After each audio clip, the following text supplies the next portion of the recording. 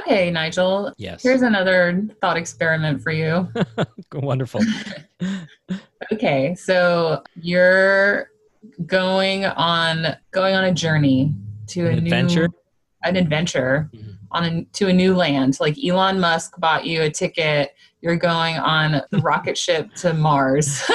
Awesome. And so he's packed up all the food and the air and clothes and all that stuff. So you don't need to worry about it. But you do get one small box that you can fill with anything else that you want to bring. And you're probably never coming back to Earth. So what are you going to bring with you? Wow. That is tough. MP3 player. Got to have my tunes. Tunes, yeah. Yeah. Bring like your iPod from Yeah, my iPod 1. What is 2002. That is really hard. It's really a tough choice. Yeah. I don't know. What about you? What would you do? I don't know. I have so much stuff. Yeah. I don't know. Maybe I would bring like a piece of jewelry my mom gave me or something. Like, I don't know, a book that I liked a lot. It's hard. Yeah, that's really hard. Yeah, and so that's kind of just like a thought experiment, but there are people who have to make that decision every day. If you think about people who are coming to live in the United States, they only have a certain amount of space in their bag to choose those special items to bring with them. And they probably won't ever go back to the country that they grew up in. So migration, how can we study migration in the past and those things that people brought with them? So that's what we're going to be talking about today. We're going to be looking at the subject of migration, both from like an archaeological perspective, sort of examining the conversation involving migration and pre-contact Native Americans. We also have some special guests that we're bringing on Very the podcast. Special guests. Very special guests that have a direct connection to this subject. And we're going to be having a really wonderful, heartfelt, little podcast episode here for y'all. So yeah, pack your bags and come along with us on the journey to a new land for migration. Load up, grab your precious mementos, stow them away because we're going on a journey.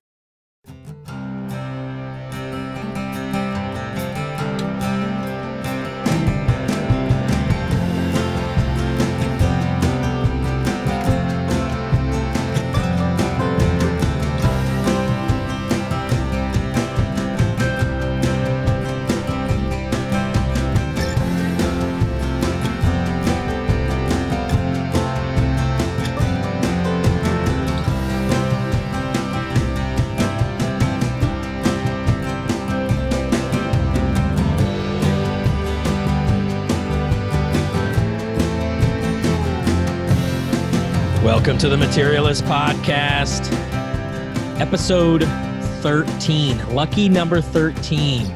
Yeah, it's the best one. Lucky number 13. This is our 13th episode here on the podcast, and we're happy to be bringing it to y'all. Just a heads up, we are still doing social distancing. We're still, socially distant from each other. But so the audio, there might be some snafus because we are coming from across the World Wide Webs, but I hope you enjoy the episode that we're bringing to you because it's a special one. But first, I'm Nigel Rudolph, Public Archaeology Coordinator with FPAN Central out of Gainesville and Crystal River, of course, exclusively out of Gainesville at the moment for a good little bit. And my co-host is...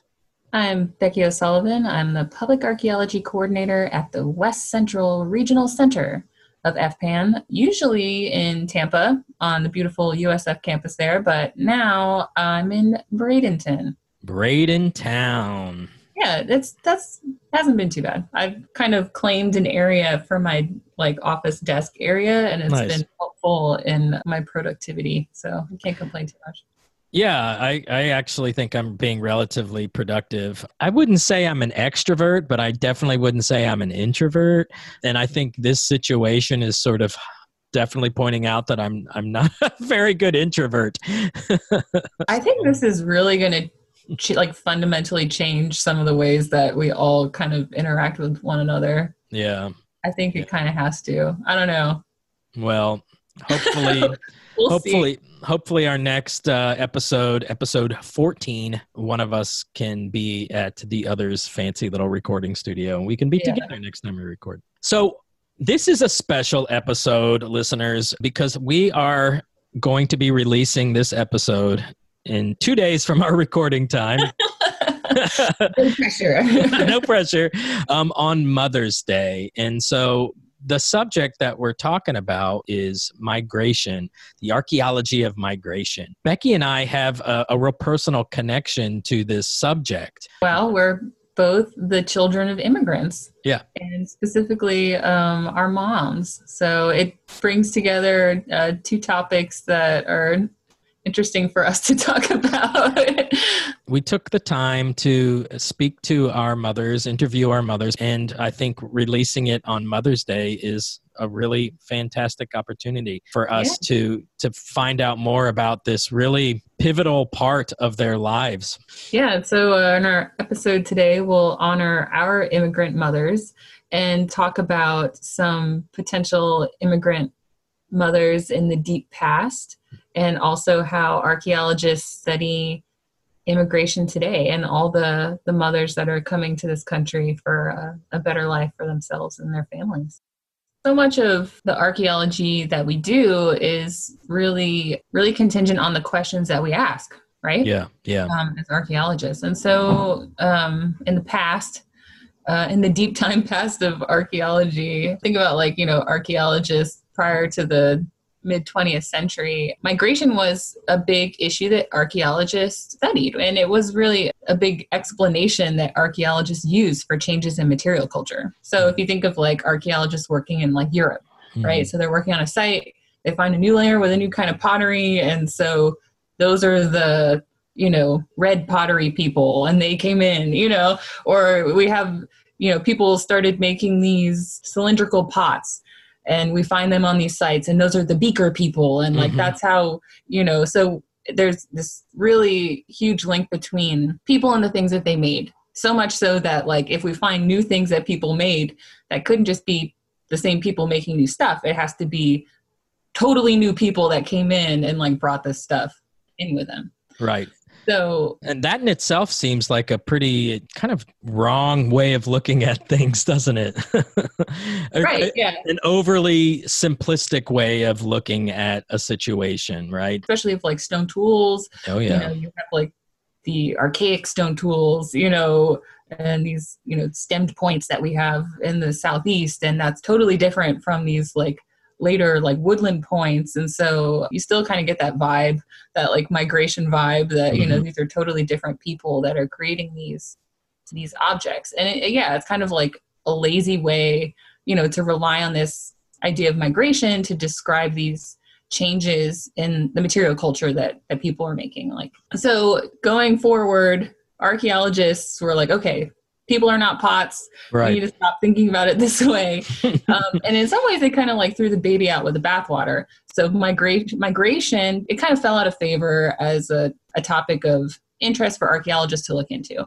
But more and more archaeologists are starting to look at it again, and hopefully in more nuanced way. We know for a fact that people migrated here across the Bering Land Bridge, right? We know that there's these mass migrations. We know that peoples moved into different areas. But I think, like you said, the nuanced evidence of that has been a little bit more difficult to uncover, and it might not be as simplistic as these people moved into this one area, pushed out the other people. It may be a little bit more of an integrated perspective rather than, completely replacing. Right. And that, this idea of multicultural societies and villages, goes back a long way. And that Native people were obviously interacting with one another in lots of different ways in the past. So how can we see that archaeologically? not to nerd out here too heavily, but here in Gainesville, we have what they call Alachua culture site. So one of the old theories for the Alachua people is that there was another group that was here. The Alachua people migrated in from Georgia, pushed out what we call the Cades Pond or the Hickory Pond people, pushed them out and came in with this all new type of ceramics, right? Because we started finding these new types of ceramic. Here in Gainesville, archaeology student Matthew Lyons wrote his master's thesis actually in 2019 called The Alachua Tradition of North Central Florida Revisited. Basically what he was doing was that it was assumed that the Alachua people were immigrants from Georgia and they moved into Florida, displacing a group that was already here. And I guess what he's pointing out is that it may have been more of a question of integration and trade and exchange and less so of a migration. And that perspective, the migration perspective, came up through Goggin and Milanich back in the 1960s and 1970s. So I think just like you said, we're kind of moving out of that perspective of that it must be, if there's something new, it must be a new people making it, right?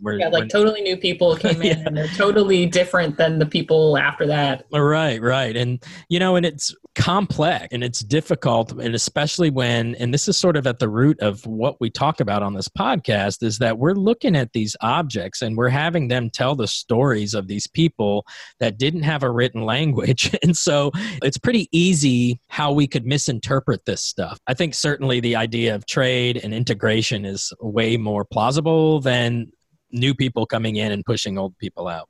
Right. And it's not just some arcane argument, right? It has real world implications. For a lot of things today. If you think about, with NAGPRA, the Native American Graves Protection and Repatriation Act. That's a mouthful. One of the kind of aspects of NAGPRA is trying to connect Native American burials and human remains and the grave goods for those burials with tribes today, so that those tribes can have a say in what happens to those human remains. And this kind of simplistic idea of migration and tying people to the material culture, if we think about it in this simplistic way, then, these human remains that are 6,000 years old, they made totally different pottery than the more contemporary, ancestral groups of the Native people today. And so how can they have anything to do with one another? And so these kind of simplistic ideas about migration can be really damaging to Native people today, and allowing them to have, a claim and a say into these people who are their ancestors, even though they're their ancestors from 6,000 plus years ago. Yeah. And I really think it's all kind of rooted in this really old anthropological concept of the races of man. I mean, it's all I don't know. I find that concept to be unbelievably offensive and divisive, and has prompted so much of the world that we're living in now. And I think that this is an academic continuum of that sort of mentality. And I hope that we can start looking at these real questions, these serious questions archaeologically through a different eye. Sure. And I think that's what a lot of the work now is showing, is that it's much more complicated than, any way that we thought about it. And that people have always been moving around and interacting with one another in different places, not just throughout the Southeast, but, people in the Southeast with people in the Great Lakes region. People have always been traveling and trading and migrating and sharing their ideas. And so there are so many connections in the past, so many immigrants in the past who moved around all these ideas and new technologies. And that's exciting to try to learn about. Yeah, absolutely. Absolutely. I mean, I would never question the theories of Gerald Milanich. If anybody's listening, I swear to God, I'm not questioning anything like that. What I'm saying is that we need to look at through a more integrated eye and re-examine, which I guess is what several archaeologists and researchers are doing now, which I think is wonderful. Right. And then we can also bring the skills that we have as archaeologists to looking at contemporary migration and the experiences of people who are, migrating to the US and to other places too. You found an article, St. John's River, Fisher, Hunter, Gatherers, Florida Connection to Cahokia, an article that was written by Keith Ashley and Robert L. Thunen. Is that right? Did I say that right? Yeah. Journal of the Archaeological Method and Theory was talking about this connection between native groups that were living along the St. John's River and the massive civic ceremonial center of Cahokia that I had an opportunity to visit last summer. So Keith Ashley, he's an archaeologist at University of North Florida in Jacksonville, and his research is always so fascinating. Yeah, Whenever he's a cool I see guy. that he's speaking like at a conference, I always go and hear him talk because his research is really cool, and he's also just a really awesome speaker, and his work is really cool. But he recently had this article come out, which fits in with our podcast episode. How convenient. Yeah, and so he's been the past, however many years, been working at the site, the Mill Cove site, which is on the St. John's River, kind of Jacksonville, Florida area. And so this site dates to what we call the Mississippi period. So the kind of late pre-contact, these are the people who were here right before Europeans arrived.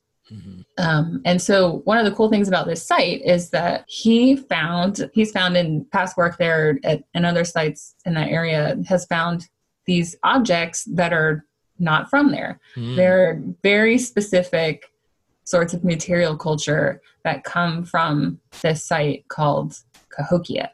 Yeah. And Cahokia is, if you've ever been to St. Louis, it's right across the river from there. There are multiple mounds, huge kind of stepped earthen mounds. Yeah, Monk's Mound is 100 feet tall. Yeah, wood henges, all kinds of crazy stuff. And so the Cahokian people also made some, very distinctive, important objects, distinctive kinds of stone tools called Cahokia points. And I'll put a picture on Instagram. These small copper maskets that had these really long, noses. And so these sorts of objects have been found at other sites around Cahokia, but then also down the Mississippi River. But one of the kind of most furthest afield places where these things have been found is actually at this Mill Cove site and Mount Royal, which are two sites on the St. John's River in Florida. So what his article kind of looks at is, one of the ways these things have been thought about in the past is that this has to be from trade or down the line, people were trading objects from far away.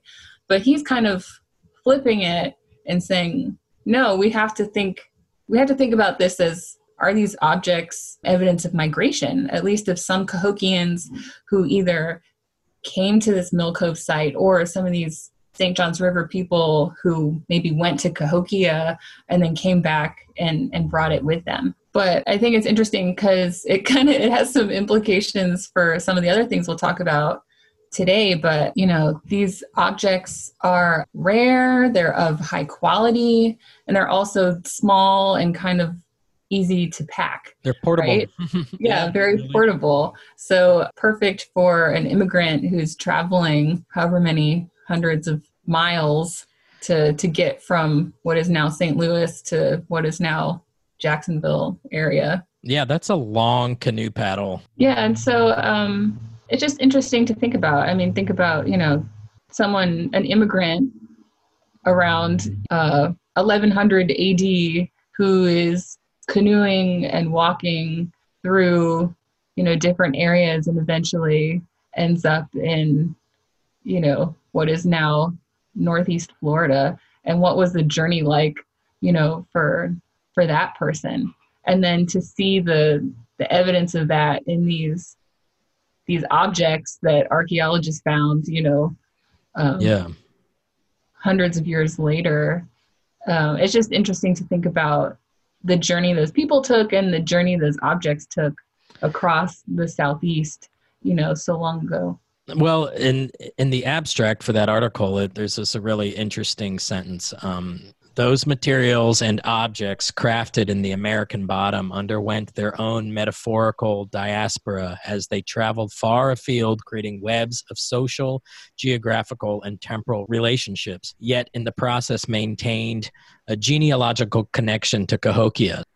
With these objects that immigrants bring with them is not only are they bringing something with them from home that maybe they couldn't have in the place they're going to, they're bringing a piece of their home with them. They're bringing, an object that speaks to that connection to home and marks them as different from the place that they're going. And immigrants today, kind of do that same thing in a lot of ways. One of the arguments that people could make is like, oh, well, that stuff was just traded. Like nobody from Cahokia actually came to what is now Florida, right?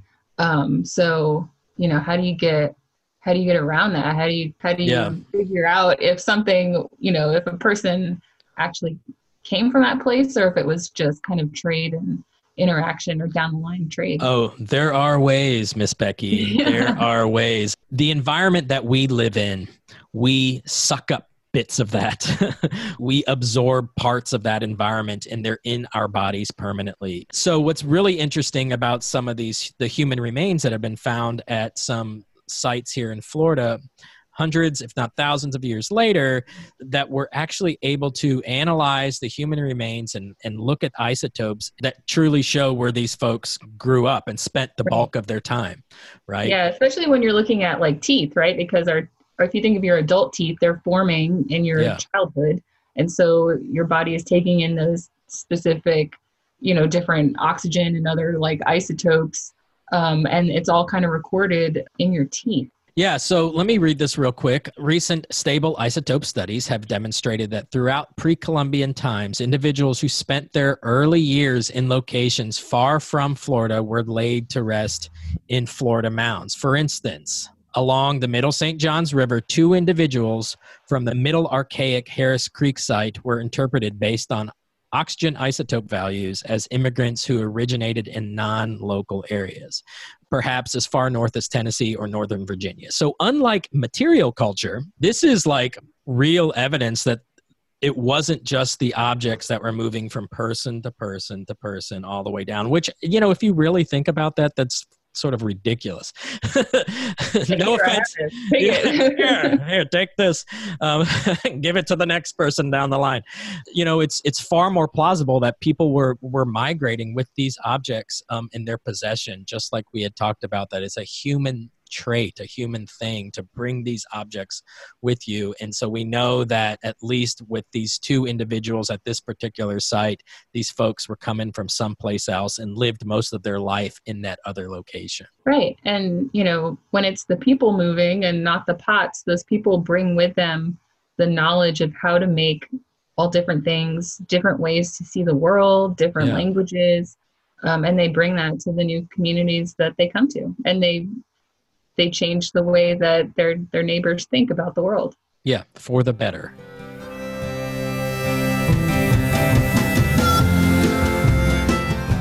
So all this talk of, prehistoric and contact period, Mississippian period migration, really, if we hit fast forward a little bit. Fast forward a couple thousand years. Yeah. To the 1970s and 80s. Right. When did you come to the U.S. and where did you come from? So I came to the U.S. in January 1982, and I came from England. And where did you come? Like, where did you arrive when you came to the States?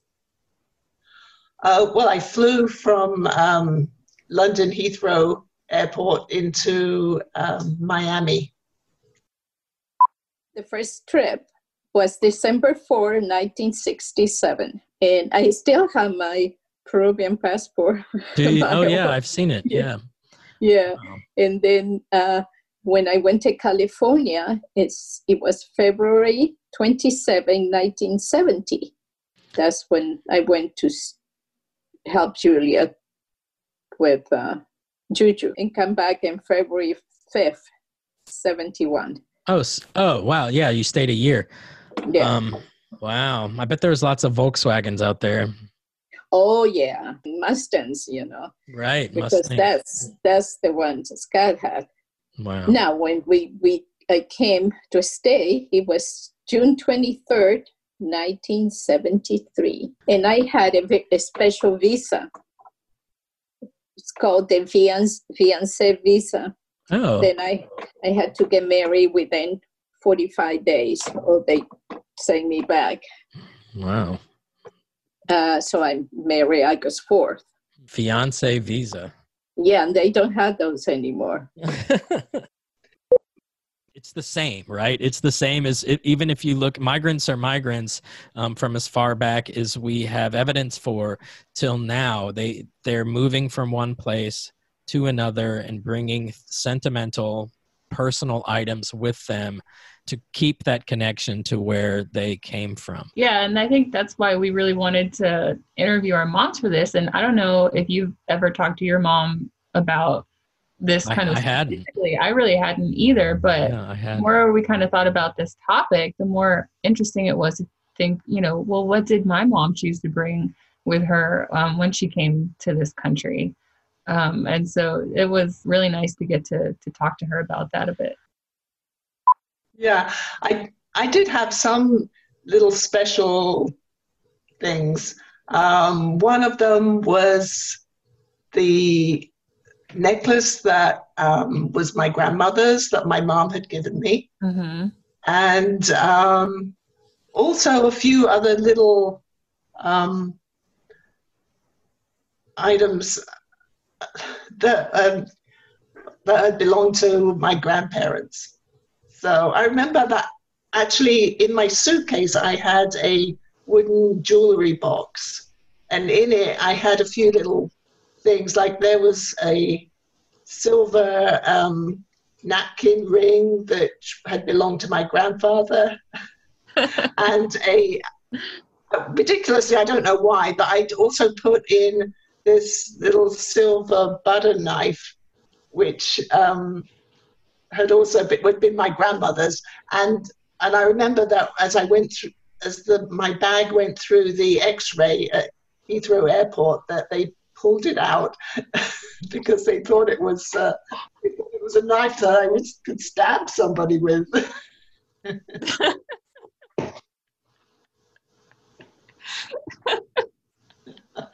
I can't.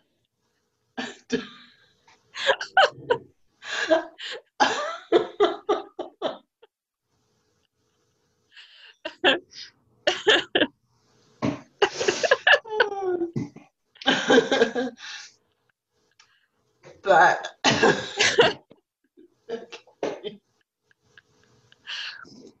But okay, why you brought a silver butter knife and the napkin ring? Why did you want to bring? Why did you bring those with you?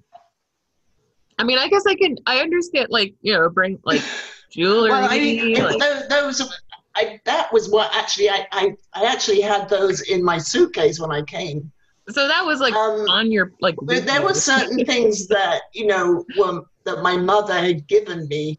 She, for some reason, she just decided, well, that I could take certain things that had been hers and to put in my home when I got here to the States, just to kind of remind me of my family.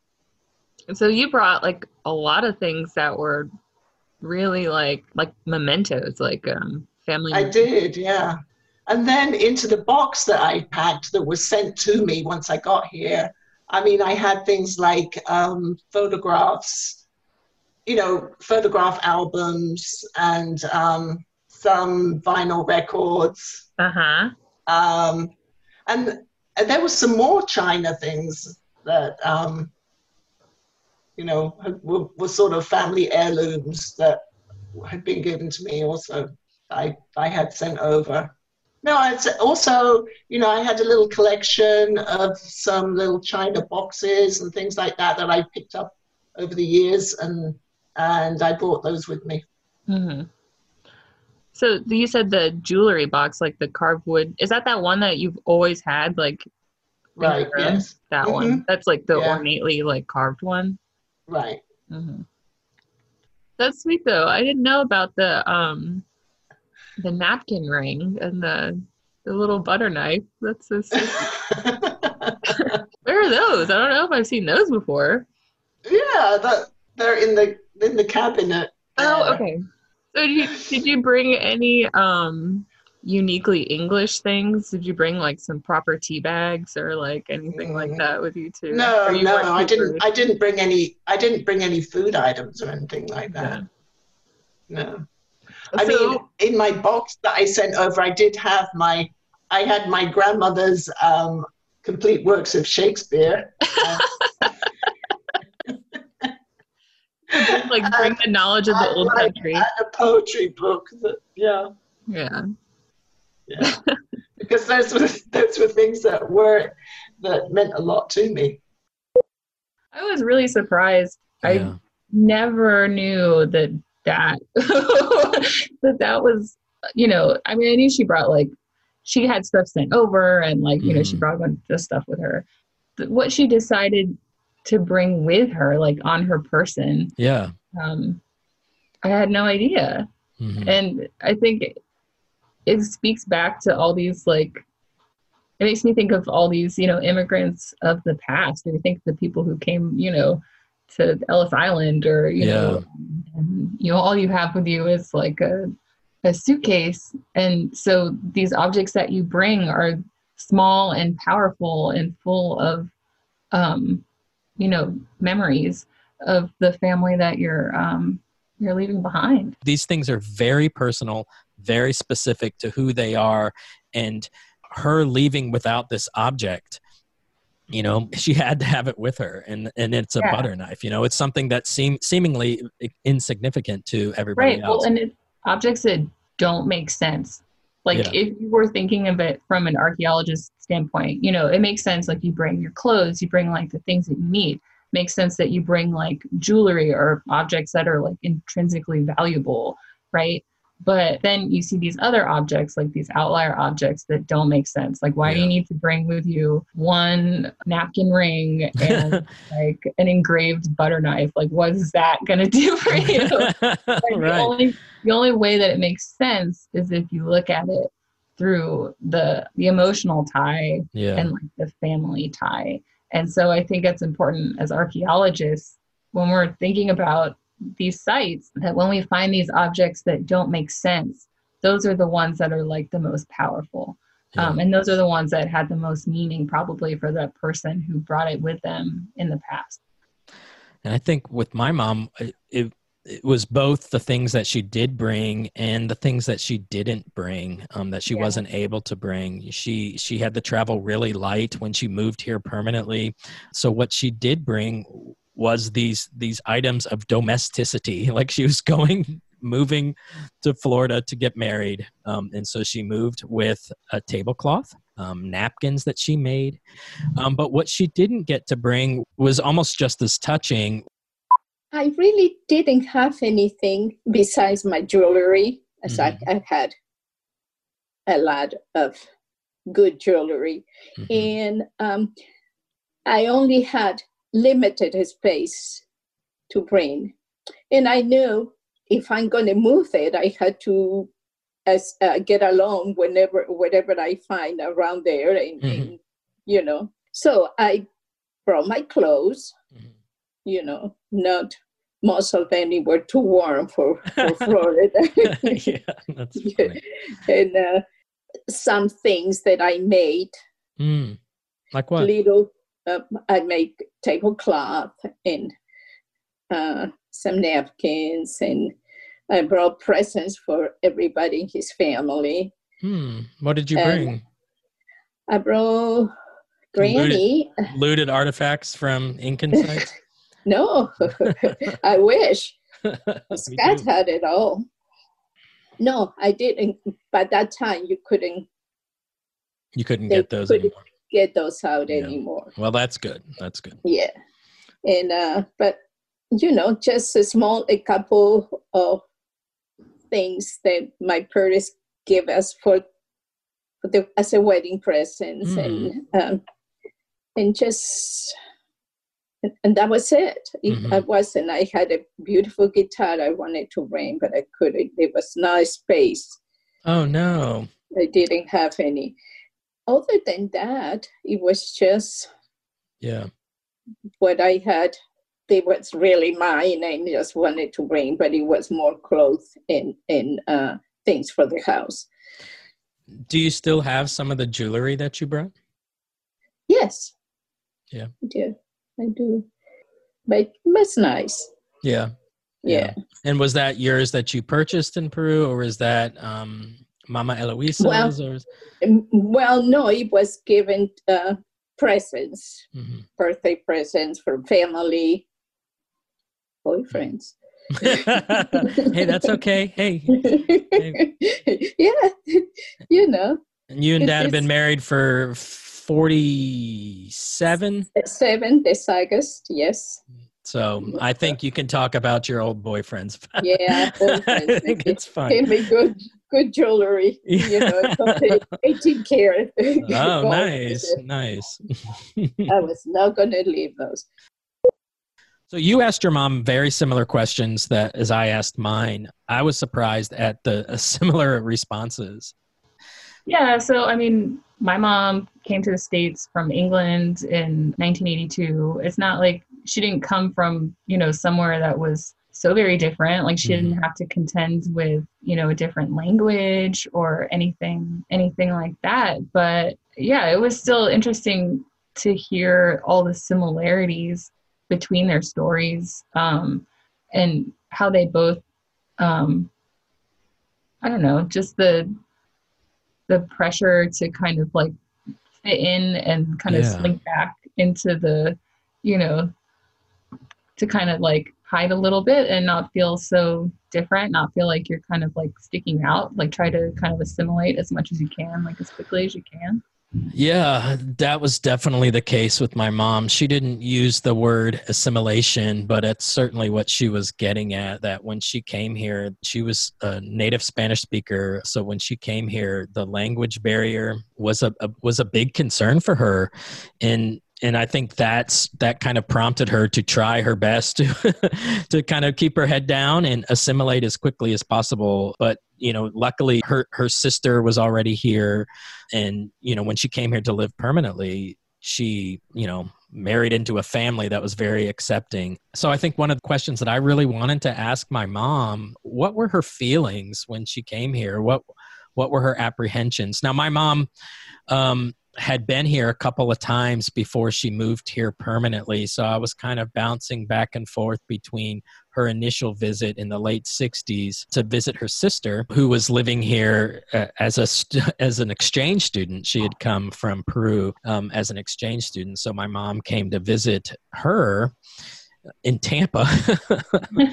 And so I was kind of bouncing back and forth between those experiences that she had when she initially came here and her apprehensions, and then to the point when she came here, when again, finally to live permanently as an immigrant, and her hopes, and again, her fears and her apprehensions for coming and making this dramatic change.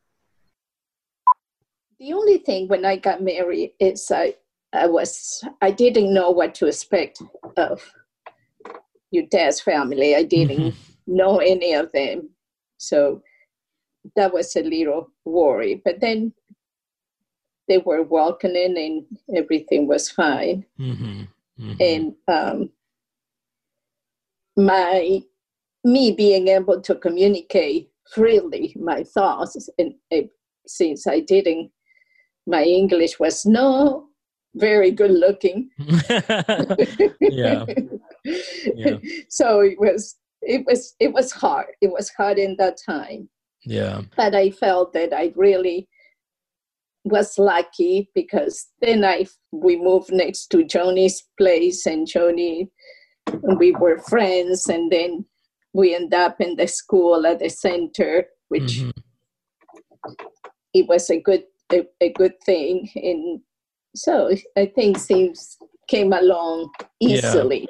I didn't have to struggle. I'm sure there are other people who had harder time. Yeah, oh, I'm sure. Yeah, and I mean there definitely are. Yeah.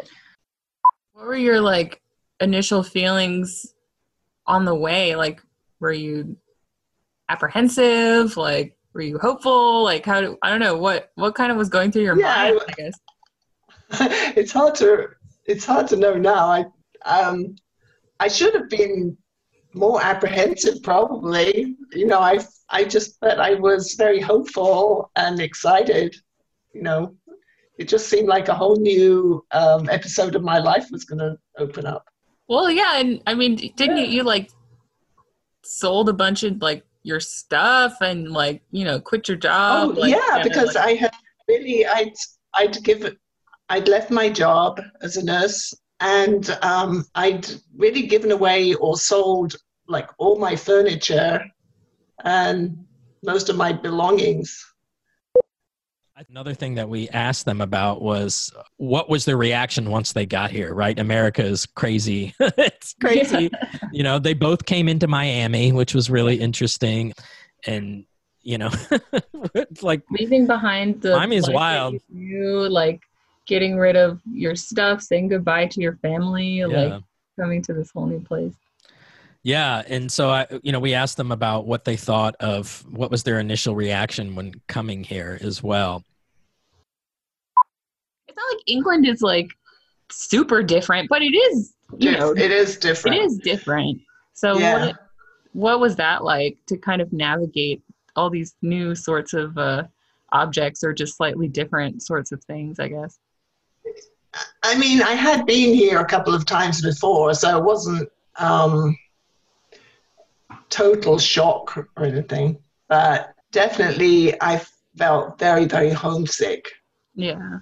And I mean, I had been living in a kind of country area over in England, you know, green fields and sheep, and then to come here and live in South Florida, you know, in the blazing heat. With palm trees. With palm trees, yeah. And then a lot of just different attitudes about things.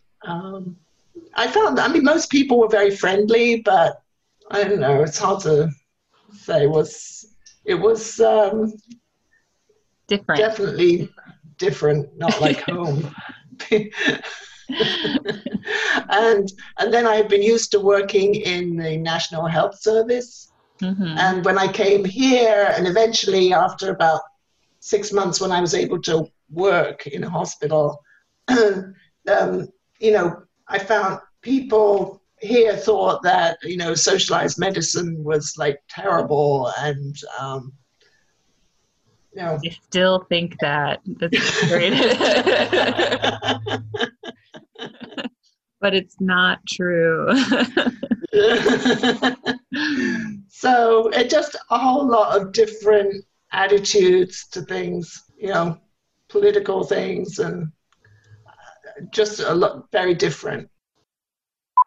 In that time, there were no really markets like we had now in Lima. They were just the mercado, the big place that you buy everything. So yes, that was something that that I enjoyed, and I liked it. That was good because I could choose things that were not actually the same seasoning for the food, but it was something that I could make whatever I had in mind. Right. So all seasons, things were available. The seasons and the different kind of vegetables. And the thing is that impressed me is green.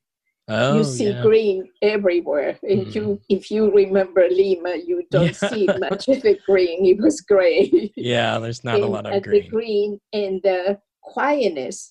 The quiet, because, you know, in Lima, we live in the city.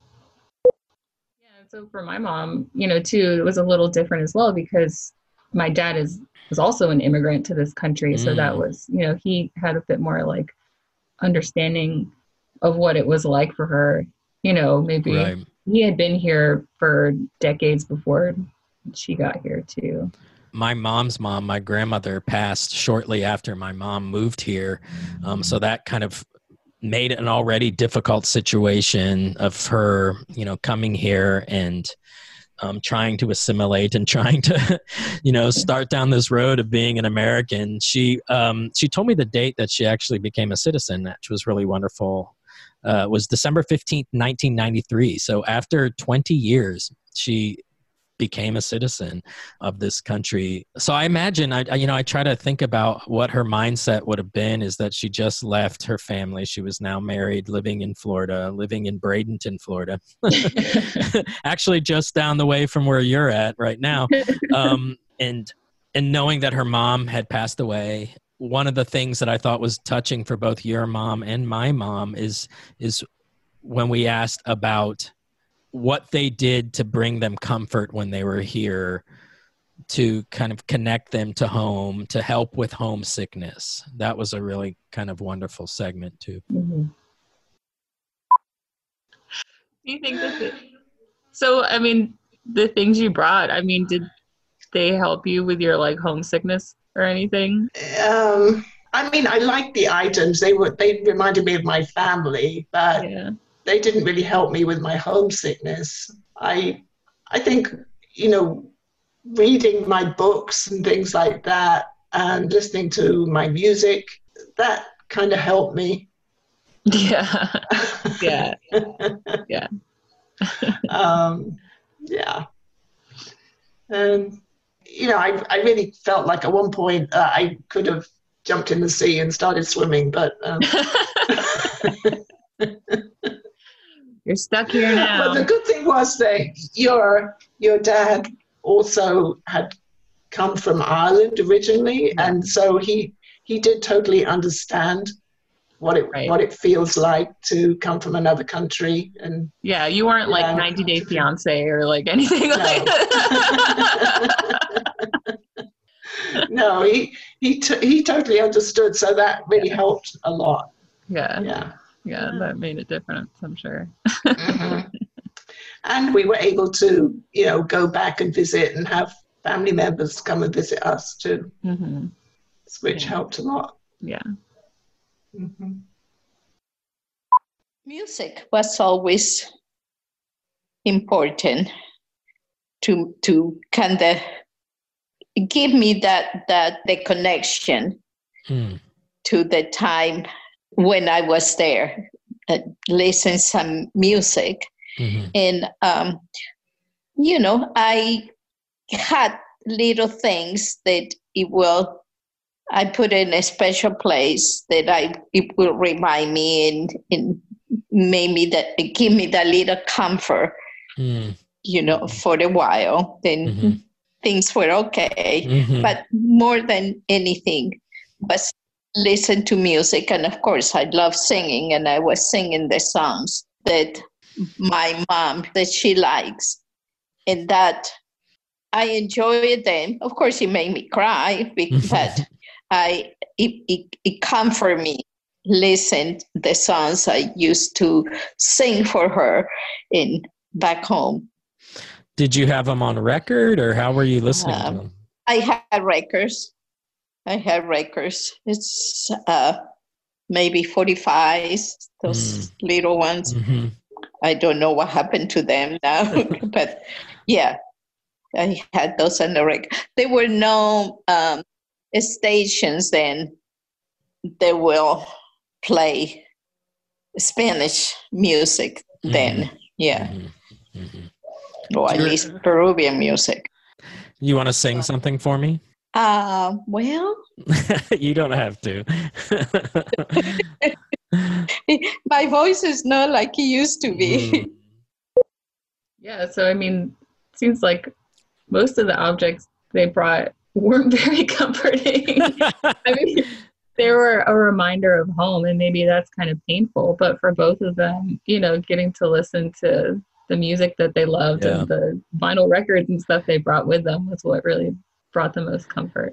This is a connection to my mom's home, you know, and I'll obviously never see the situation through my mom's eyes, but it was really beautiful and touching, and it kind of made things it kind of filled in a bunch of holes that I had for those early years. Well, and I don't know, I mean, have you thought about it before, the effect that having like an immigrant parent has on you and the way you see the world? I mean, for both of us, obviously we were born in America, Yeah.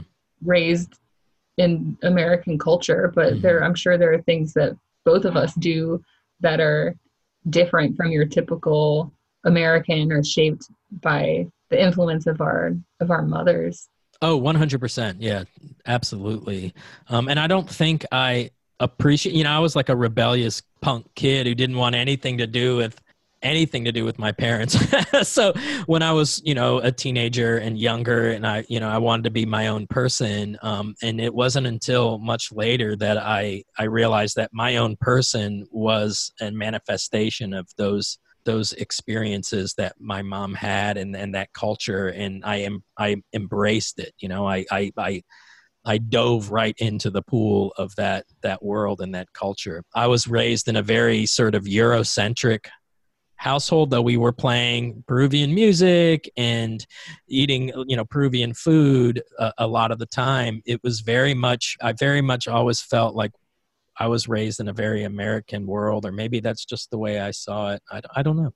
And I think it's interesting. I mean, I feel the same. And it's like my mom's English, my dad was Irish. It's not, they weren't, speaking a different language in the home or doing anything like that. But I definitely, I just think it made me more aware of differences in culture as a kid and picking up on those things. And I don't think it's a surprise that we both ended up as anthropologists. Right. Because from the moment, we came into this world, we were set up to notice these differences and similarities with people. And that's been what we chose to do for our careers.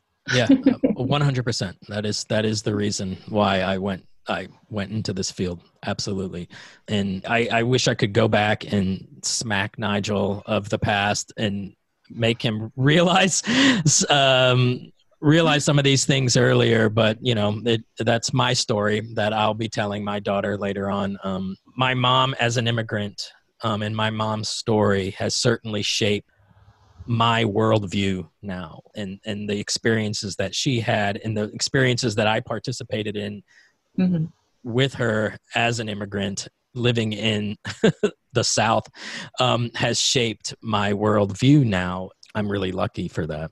Yeah, I feel thankful for that every day. Well, that's it, Mom. That's all I have. Oh, okay. Oh my gosh. Good. Yeah, it was easy. No. Huh? That was easy. Like, I knew I was gonna cry in this interview, but I didn't think like a butter knife and this freaking napkin ring would like make me cry. This is my grandmother's butter knife. I'm looking for a new life. Aw, Mom, that was good. I love you. Oh my goodness. Good. So that's it. That's it. All right, Mama, that's it. That's all I wanted to ask. Okay, sweetheart. Thank you. I appreciate it. I hope I'm helping you. It seems to me that you're doing a lot of work, and I wish I had more excited things to tell you. No, that's not what this is about. It's about you. It's about honoring our mothers who came here and came to this country. And yeah, it's not about excitement. It's about every day, actually. I didn't get a boat, and the boat tipped over, and I had to swim all the way to Miami. It didn't happen. That's good, though. I'm glad you didn't do that, because that would have changed your whole story, That's true. That's true. Yeah. But no, it's wonderful. I love hearing about it, and I would love to talk to you more about it. That would be nice. Anytime. No, I got plenty of time, Both of our moms were, they had their own struggles to get here, but they were privileged in a way that they were able to come to this country through easier means, come on airplanes and get, papers so that they could work and live here and then become citizens.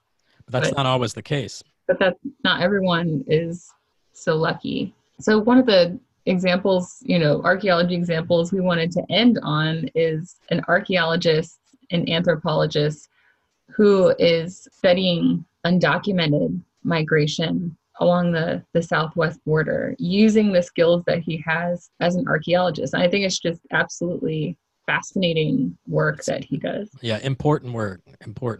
Dr. Jason DeLeon is a professor of archaeology and anthropology at UCLA, and he's also the director of the Undocumented Migration Project. He's also a recipient of the MacArthur Genius Grant for his work. And so, he's got a book out called The Land of Open Graves, Living and Dying on the Migrant Trail. He's got, there's a really great website about the Undocumented Migration Project. He's done lots of interviews about his work. And there's a whole National Geographic Nat Geo episode that focused on his work.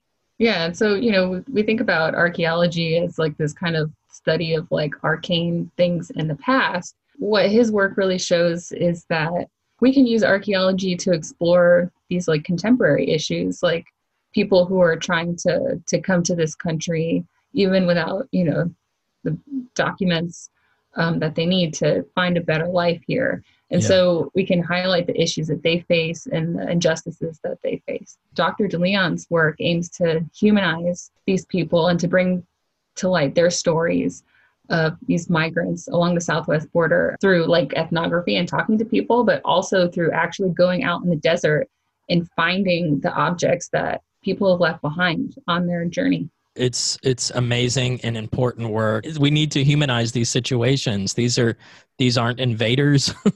They're not. This isn't unprecedented. We've been talking this entire episode about how unprecedented migration is. This is Tell Me More from NPR News. I'm Celeste Headley. Michelle Martin is away. Anthropologists and archaeologists, of course, study the way that groups live throughout history. That's exactly what Jason DeLeon is doing. Although he's not looking at ancient Egypt or some other long-lost civilization, he heads the Undocumented Migration Project. And that project looks at some of the things immigrants crossing the border between Mexico and the United States leave behind. And he's trying to find out what that can teach us. Crossing the border seems like such an exceptional event. What do later generations learn from these artifacts that you've collected? Well, we've been migrating for the entire history of our species, and we've been leaving stuff behind throughout the process. So looking at the material traces of immigration today is quite similar to if I were studying ancient Sahara crossings or the westward expansion in the 18th and 19th century in the United States. And so him examining what these folks brought with them from their nation of origin, trying to come in to do what, as far as I'm concerned, most immigrants want to do, is that to make a better life for themselves and their family, coming into this country, risking their lives, risking death, crossing the desert, risking capture, risking getting shot to come and start at the bottom of the food chain in this country. It's really fascinating, some of the things that he has recovered. A lot of the objects that he and his students find are the same or very similar. Like they find a lot of water bottles, right? Because people are walking through the Sonoran Desert. You need to bring water with you. Yeah. So they find lots of water bottles, find lots of sneakers and shoes, obviously backpacks that people were toting their stuff with. And so a lot of the material culture they find is very much the same. But then there's also these objects that are different, the small objects that people bring with them to their new life. And I think that those are the most touching and heartbreaking sometimes. Yeah, absolutely heartbreaking. So the Undocumented Migration Project, they've got an Instagram page. They also put together museum exhibits that travel, have been to lots of different museums in the Southwest, and exhibitions planned for the future after we're all out of lockdown. Yeah. But I was looking through their Instagram feed, and one of the things that they do in the project is to document, obviously, objects that people left behind in a kind of archaeological way.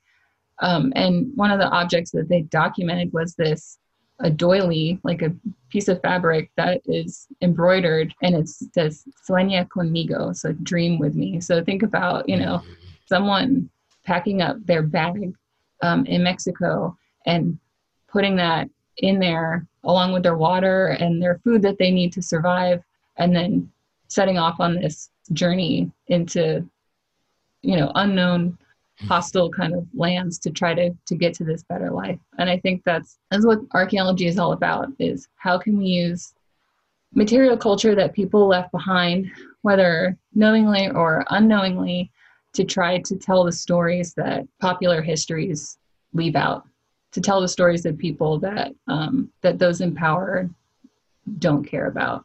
Yeah. And to me, Dr. DeLeon's work is what all archaeologists should be doing. And I think that's a real powerful and wonderful place to round out the episode. Thank you, Becky, for once again going on this journey with me. Thank you, Nigel. I'm glad that our moms came to this country so that... Me too. We can make this podcast. Yeah. Well, I really quickly, one thing that my mom said was that she apologized for not having her story be more exciting, right? And I was like, that's not what this is about, right? And excitement in our modern lives comes in these little tiny sort of segments. And then there's these swaths of ordinary, mundane life, right? And so we have had exciting lives. My mom's story is exciting. And if it was anything different, it would have changed and I might not be in it. Right. Exciting and so brave. I mean, someone who decides that they're going to leave behind everything they know and go for something totally different. Yeah. Think how brave both of our moms are. Yeah. So we love you, Mom. We love you, Mom. Thank you, listeners, for coming on this journey with us, talking about our moms and migration. And it's a really important subject. And I'm glad that we took it up. You can find the Materialist podcast on iTunes, Google Play, Podbean, and Spotify, as well as other social medias, Instagram and the Facebook. Like us and share. It's really important for the social media world. We love social media interaction. So shoot us a message, give us a shout. We've gotten a lot of good feedback. Yes, and thanks to all of our listeners who showed up for our podcast meetup with the Florida Museum of Natural History. It was a lot of fun to do. Yeah, that was great. A good time. Yeah, that was great. You can always reach Becky or I at materialistpodcast@gmail.com. So shoot us an email. Big thank you to USF and the USF Department of Anthropology. Thank you to FPAN. If you'd like more information on FPAN, go to fpan.us. As always, thank you to Have Gun Will Travel for the use of their song Silver in the Age of Opulence. If you'd like more information about Have Gun Will Travel, you can find them on Facebook at HGWT Music and on the web at hgwtmusic.com. Big thank you to my mom, Rosa Rudolph. And big thank you to my mom, Jean O'Sullivan. If there's anything special you'd like us to cover, actually nobody's ever taken us up on this, but it would be really fun to, do a special request subject for the podcast. So give us a shout. You can reach us again on email or any possible myriad of different ways. Make sure to go check out our Instagram. You can see pictures of things that our moms brought and pictures of all kinds of different things that we talked about in the episode today and in our past episodes. Yep. Everything that we've talked about, including all the articles and Instagram links and all that stuff, is going to be in the show notes. Read the show notes. There's lots of great information. I'll be putting that together. And this episode, it is 5/8/2020. It will be released on Mother's Day in 2 days. I promise. And we'll catch you on the flippity flip. Bye. Bye.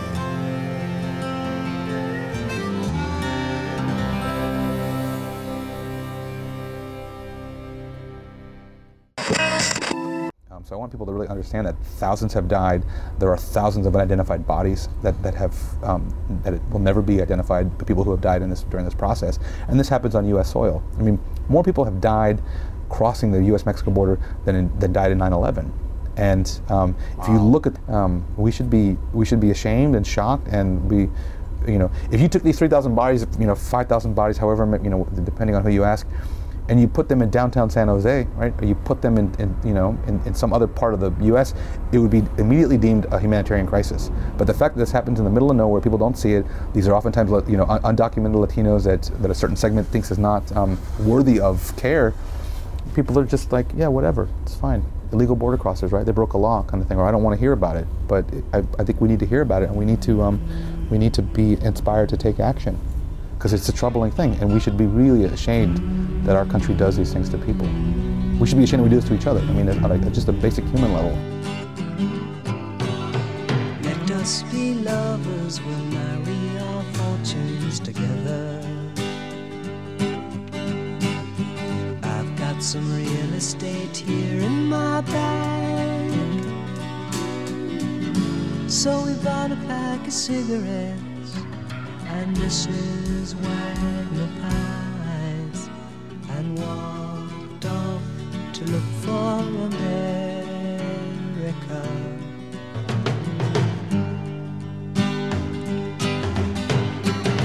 Kathy, I said as we boarded a Greyhound in Pittsburgh, Michigan seems like a dream to me now. Took me 4 days to hitchhike from Saginaw. I've come to look for America. Laughing on the bus, playing games with the faces. She said the man in the gabardine suit was a spy. I said, be careful, his bow tie is really a camera.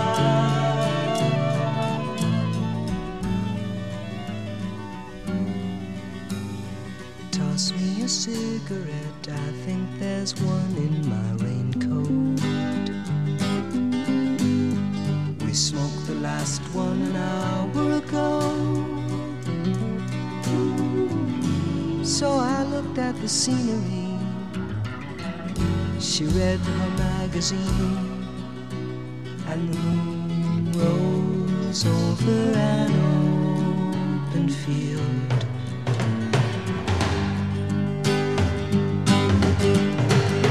Kathy, I'm lost, I said, though I knew she was sleeping. I'm empty and aching, and I don't know why. Counting the cars on the New Jersey Turnpike, they've all come to look for America.